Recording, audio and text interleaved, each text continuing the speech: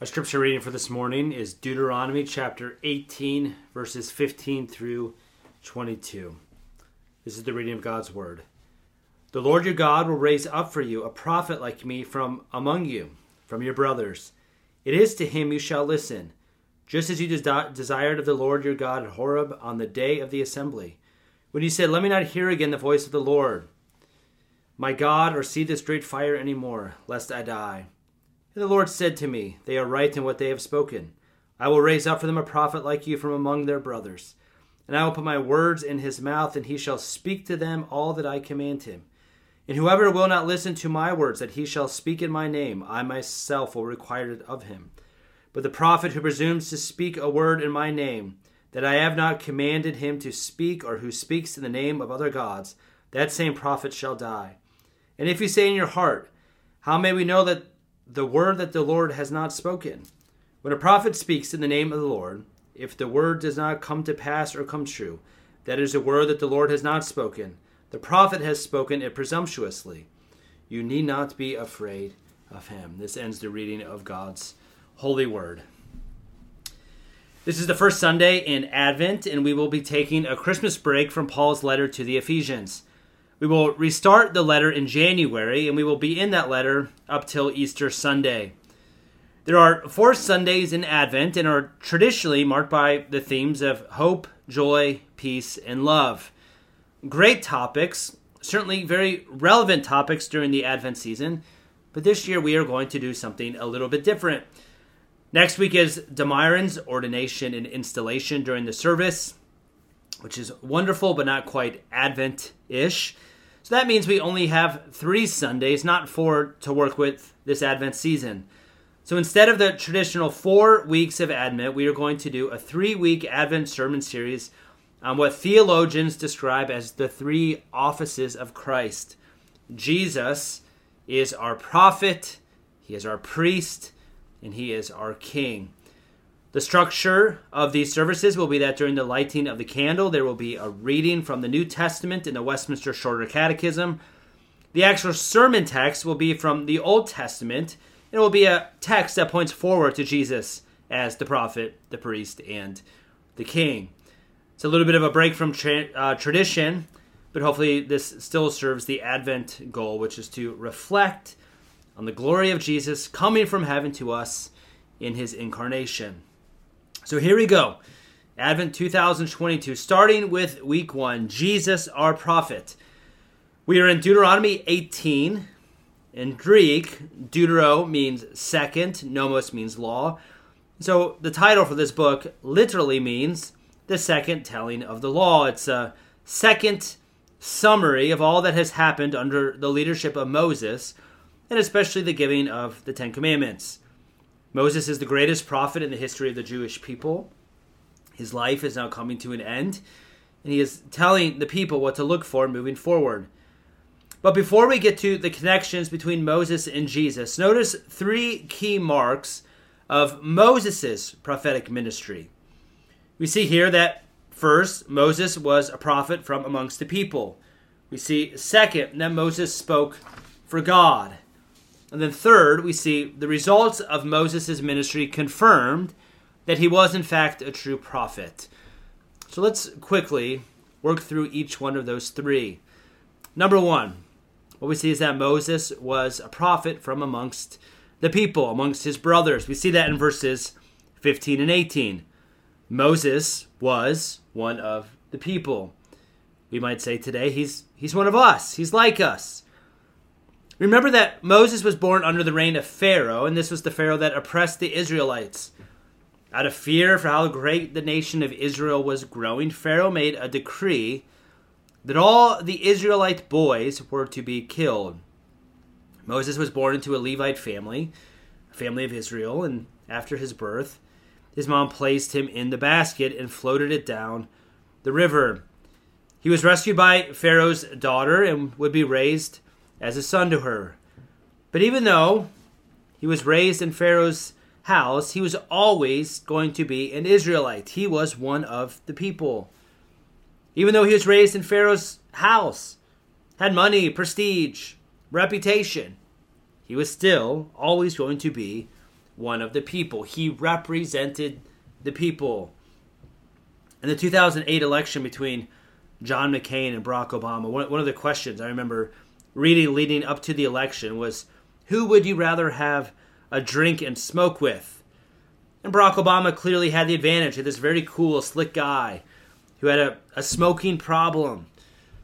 Now, being cool and being slick and being a smoker has nothing to do with your ability to be a good president, but people were drawn to him because he seemed to be like one of us, that he could represent the people well. That's Moses. He was not an Egyptian who was given the special call of caring for different types of people.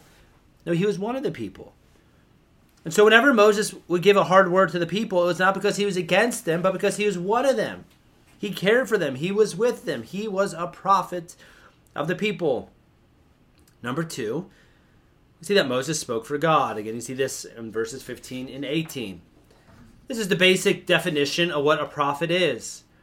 A prophet is someone who is set apart by God for the unique purpose of speaking for God. Prophets spoke the word of God. Thus says the Lord, and then a prophet speaks. It's God's words, but always through a man. You see, there is a gap between us and God. God is infinite and we are finite. The gap between us and God is not just because of sin, but also because we are of different nature. And the difference between us and him requires a form of mediation to bridge the gap. We cannot move towards God, but he is able to, as an act of mercy, move towards us. To move towards us, the lesser. Calvin describes this like a parent talking to a child. A parent is more mature, more refined. But a parent, in kindness, will often get on his or her knee, lean towards a child, and talk in very simplistic terms so that the child might understand. That's what God does through the prophets. He is coming towards us using words that we can understand so that we might understand what God is doing in the world. Prophets were people of the word. They spoke for God. And there are lots of other prophets in the Old Testament, but Moses was understood to be the greatest. Moses was the prophet who confronted Pharaoh. He led the people through the events of the Exodus. Moses was different because he was the one who climbed Mount Sinai, interacted with God in a personal way. Moses saw the back of God, heard from God. The 10 Commandments written by God were brought down from the mountain by Moses. In Deuteronomy 34, God says that he knew Moses face to face. So while all the other prophets that were to come later in the story, Joshua, Isaiah, Jeremiah, there's always going to be something very special and unique about Moses. All other prophets drew their ministry from the template of Moses. Moses spoke for God. And then number 3, finally, the results of Moses confirmed his prophetic ministry. This is verses 21 through 22. It's a very fair question that is asked in verse 21. How can we know if a prophet is real? How do we know if a prophet is worth listening to? The answer is pretty obvious. A prophet is true if what he says actually comes to pass. This past summer, I was making predictions about the NBA, and I predicted that the Detroit Pistons were going to be good this year. They've had some good draft picks and some young talent, and I predicted that the Pistons would be good. Now, based on the results, you can rightly conclude that I'm a terrible prophet because the Pistons are in dead last again. How bad the Pistons are proves that I am not a good prophet. But Moses, by God's grace, was able to back up what he prophesied. All the plagues and the leading through the Red Sea and the promises about God's protection and provision, the people knew that Moses was speaking for God because of the results. They could not doubt him. You can't argue with those kind of results. So what we see is that Moses was first from the people. We see second that he spoke for God. We see third and finally that he had the results to back it up. Moses was, in fact, a true prophet. And here we are at the end of his life in chapter 18, and Moses is prophesying that God is going to raise up another prophet like him. So the question then becomes, who specifically is Moses referring to? Joshua will be the next one to lead God's people. But there are certainly other prophets as the story progresses throughout the Old Testament. And then the story ends with Jesus. So who exactly is Moses referring to in this prophecy? To understand biblical prophecy, you need to understand that many of the prophecies come in layers. That there is often an immediate focus to the prophecy, but there's also a farther out focus to a prophecy. A few summers ago, my family went on vacation with Vanessa's family to the Rocky Mountains. My one request for this trip out west is that we would get to climb what is called a 14er. 14er is a mountain whose peak is above 14,000 feet. So the adults got up in the middle of the night, and we began to climb the trail up this 14er. And eventually the sun comes out, and all you can really see is just the trail in front of you and this big mountain hill.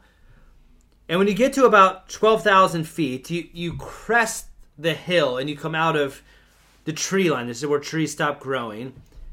And it feels like you are about to reach the peak because you're about to come over this crest. There's no trees. You can see these grand mountain vistas. But at 12,000 feet, as soon as you get to the first summit, you look out and see that you still have a mile and 2,000 feet up to go to the actual summit. And then once you get to the actual summit, 14,000, you look out and see other mountains, some of which are even taller. That's biblical prophecy. In this prophecy, Moses is speaking immediately about Joshua, the one who's going to take over for him after his death. But as soon as we get to Joshua, the leader, we will see that what Moses was ultimately referring to was not Joshua, but was actually leading us to Jesus. So you could ask, here in Deuteronomy 18, is Moses referring to Joshua or is he referring to Jesus? And the answer is yes to both.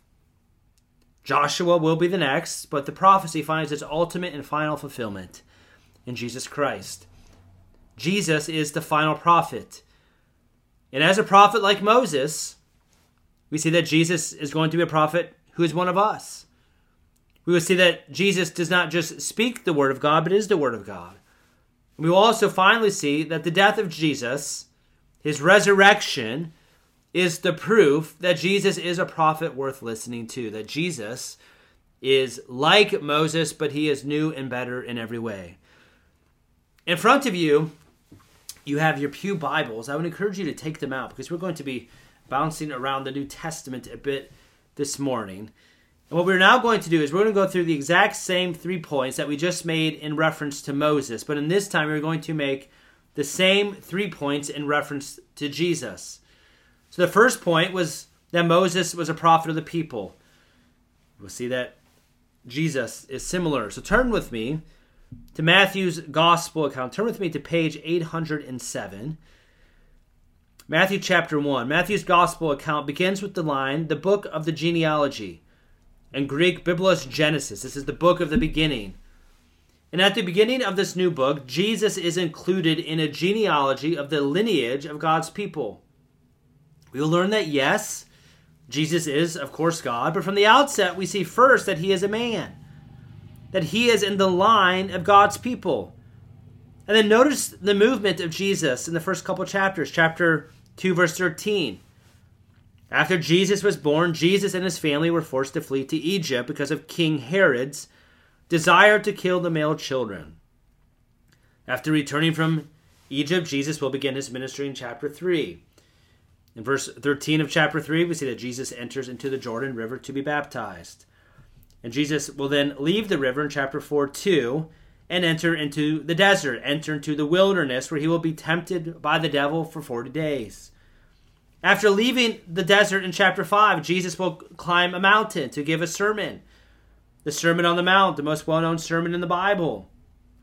This is how Jesus begins his ministry in the first 5 chapters of Matthew's gospel account. The question, going back to chapter 3, is why is Jesus baptized? Think of baptism as a sign of being washed clean from sin. But Jesus did not sin, and so why would he need to be baptized? Jesus does not need to be baptized, but he does so as a way of identifying with us. Moses was a prophet of the people. He represented them. That's what we see Jesus doing. Here's a prophet of the people.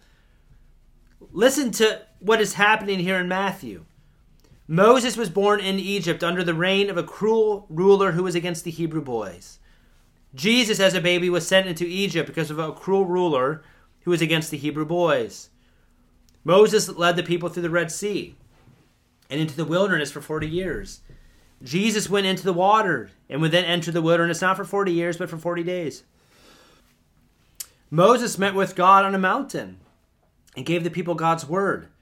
Jesus preached his first sermon on a mountain. What Jesus is doing here in Matthew is that he is becoming the prophet of the people, becoming like one of us. He is actually re-walking the steps of God's people. His baptism is the clearest moment when Jesus is saying, even though this sign is not for me, I will become so much like you, become like you, my people, that I am now willing to be seen as a sinner like they are. Like Moses, Jesus was a prophet of the people. Number 2, like Moses, Jesus speaks for God. Jump over a few gospel accounts to John's. You'll find this on page 886. And John begins his gospel account with this very well-known prologue.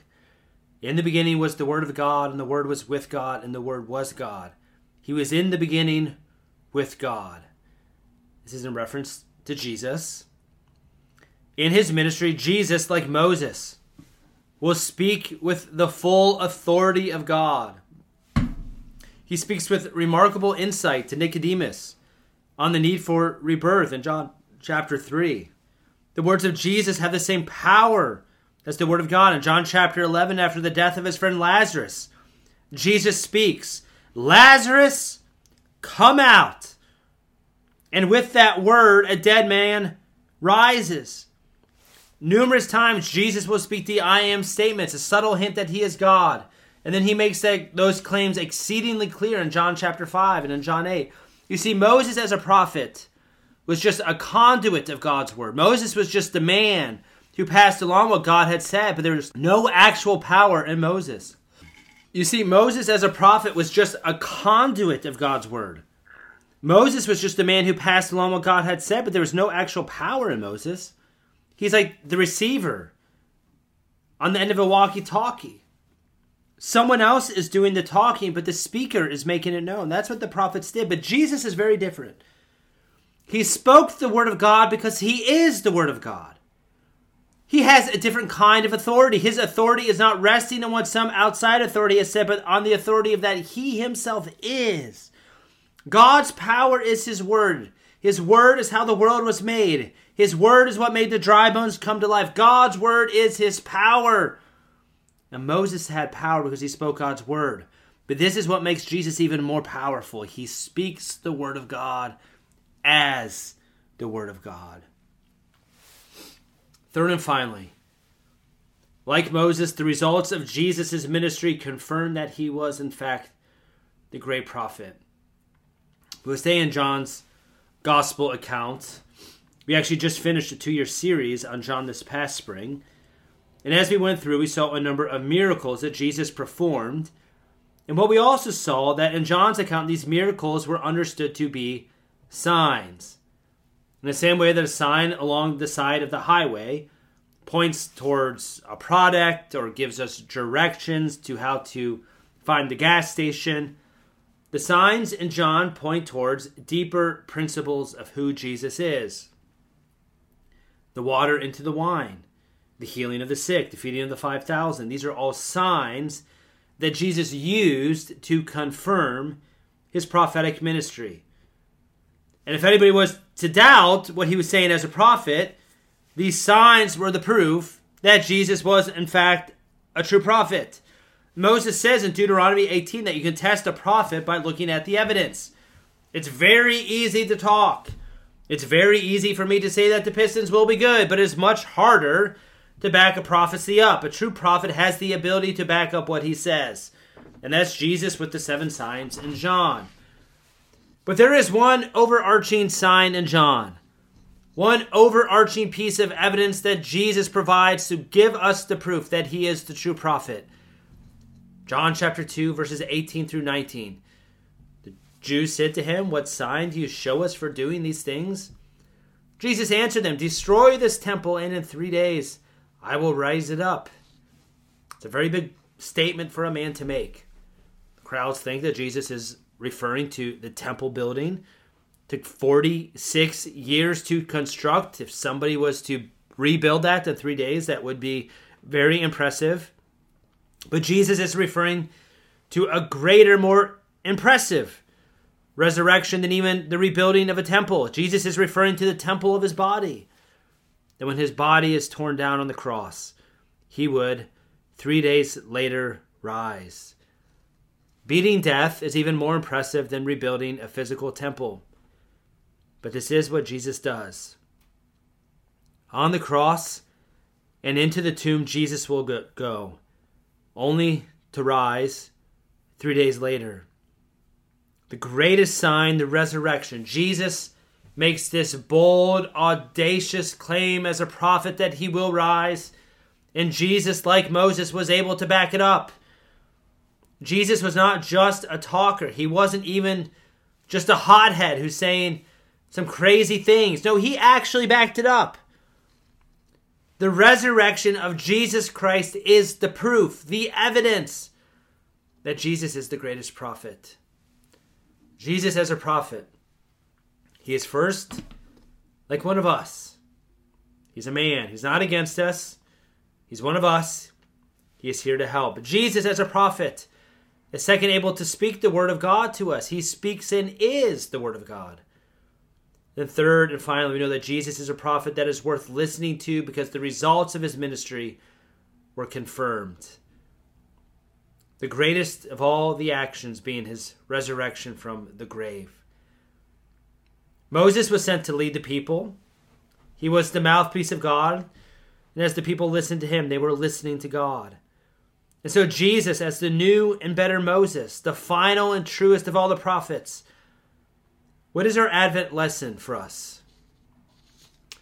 This very first Sunday in Advent, as we learn about Jesus as the great and truest and final of all the prophets, here's the lesson. Listen to Jesus. Listen to him. We live in an increasingly noisy age. There's so many voices that are competing for our attention.